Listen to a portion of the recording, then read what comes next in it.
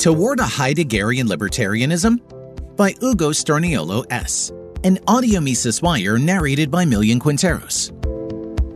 Neither I nor Justin Carmian, the author of How to Nurture Truth and Authenticity, is an economist.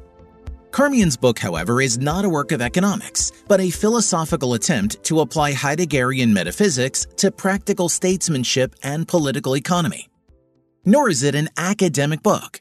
It is written with naive yet deep insight, a result of the author's self-taught knowledge of philosophy, years of experience in the creative industry, and work in political consultancy.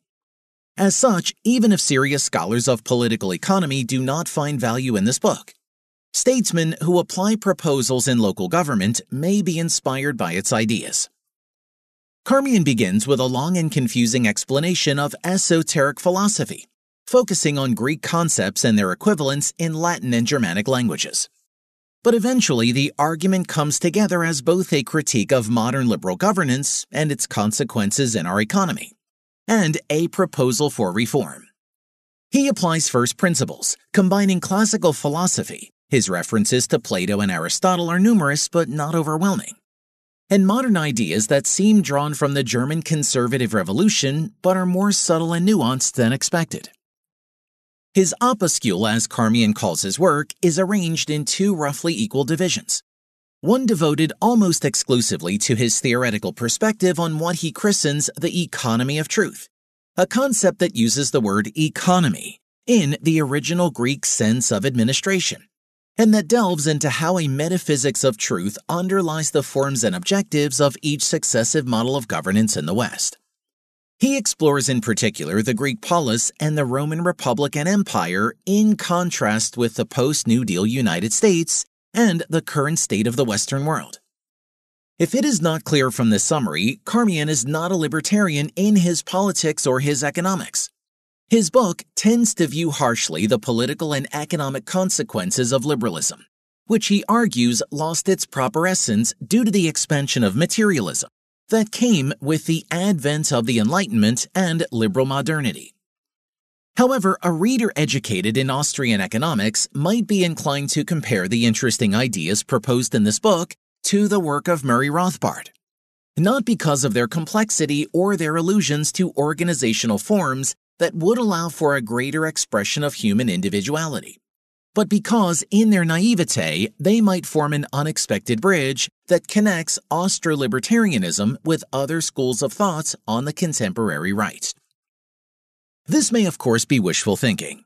Carmian tends to be more interested in using Heidegger's concept of Dasein to promote practical reforms for reorganizing the American government and economy, much as the Russian ideologue Alexander Dugin did in The Fourth Political Theory. But as Carmian elaborates his first economics theory by exploring issues of rootlessness and alienation from philosophical, social, political, and ultimately economic perspectives. He combines ideas proposed by other Western thinkers and pushes his approach closer to the unexplored realm of metamodernism. Carmian's work is Heideggerian. It reincorporates classical Greek philosophy into contemporary metaphysics, and treats the idea of being as truth as the central object of first economics. But it is also libertarian, albeit naively, insofar as it does not reject the idea of individual freedoms and alternative forms of political organization, when it reframes the current political system as one better suited to the human experience of truth and being. This is also what makes How to Nurture Truth and Authenticity an interesting read for anyone who is neither a philosopher nor an economist. Carmian does not shy away from exploring topics outside the normal scopes of metaphysics, political philosophy, and political economy. He tries to make sense of the current problems of modern society from his own first economics framework, linking some of the messier aspects of political economy to more abstract areas of philosophy, such as aesthetics and epistemology. The naive libertarianism, however, is entangled in a mix of eclectic ideas that cannot be ideologically characterized. While the aesthetics derived from Heideggerian metaphysics places Carmian closer to traditional conservatives like Roger Scruton, the word truth in the book's subtitle is a dead giveaway. Carmian's ideas on political and economic reform could put him anywhere on the political spectrum. I define Carmian's particular stance as Heideggerian libertarianism. Many of his concerns are close to those held by figures associated with Austro-libertarianism, such that the book could be part of his canon if it were explicitly inspired by the tenets of Mises, Rothbard, and to a lesser extent Hoppe. Take, for instance, the last 3 chapters of the first half, Epistemology, the Metaphysics of Colonialism, Fallen Empires, and The Liberal Solution, Metamodernism. In these, Carmian approaches from his Heideggerian perspective ideals expressed by Ron Paul, Rothbard, and Hoppe in foreign policy and reactionary politics.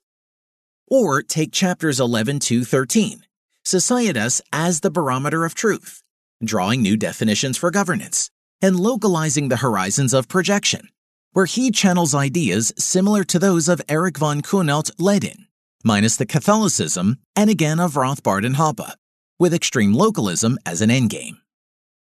In a little less than 300 pages, Carmian takes shots at the failures of a diverted doctrine and tries to correct it by returning it to its classical roots, all the while taking our current circumstances into account.